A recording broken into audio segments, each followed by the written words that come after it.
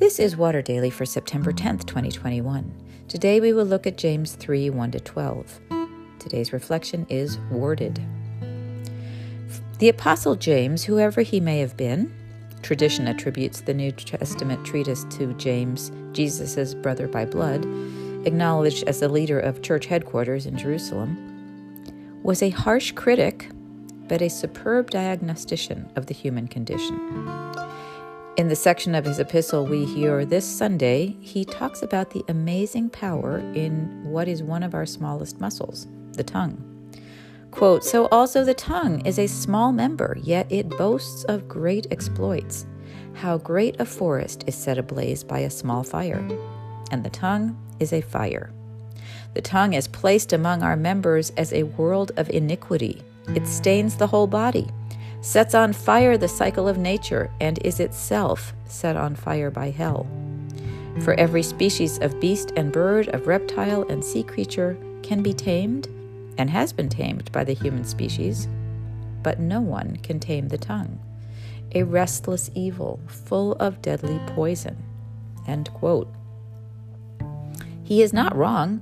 Our tongues are often our most unruly and ungovernable faculty. Who hasn't spoken words they wish they could take back? Who hasn't unleashed unhappy dramas by words uttered in haste or in anger or in self-pity or aggression? Words can incite wars, divorce, addiction.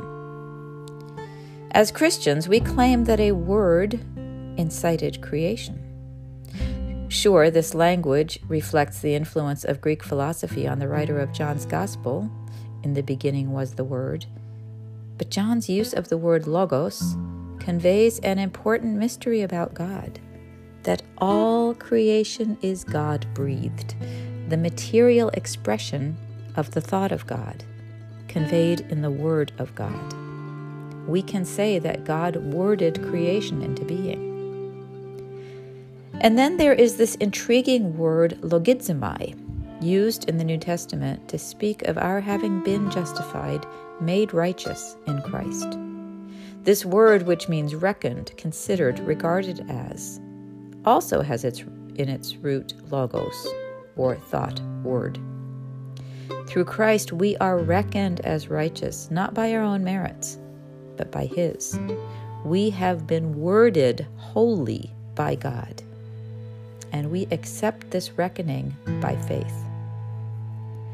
God's Word created us, and God's Word has saved us.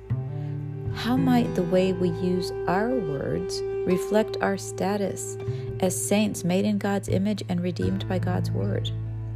Learning to tame our tongues to listen more than we speak is as difficult as thinking before we speak. There's such a fast connection between thought and speech. Taming may be too strong a term. But if we can learn to put a breath or two between thought and word, we might frame our words in the positive rather than the negative. We can train ourselves to choose our words to bless.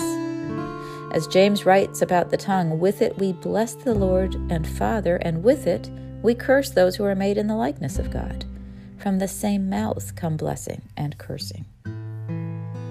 Even chastisement can be offered with words of blessing, affirming the goodness of God's creation and inviting a person into behavior that reflects their true selves. Few things build up a person like words of affirmation for who they are apart from what they do. Let's start to notice, after we speak, the tenor of our words. Did we build up or take down? Bless or curse? We can practice on ourselves. As we speak more generously to ourselves, we will find ourselves blessing others more.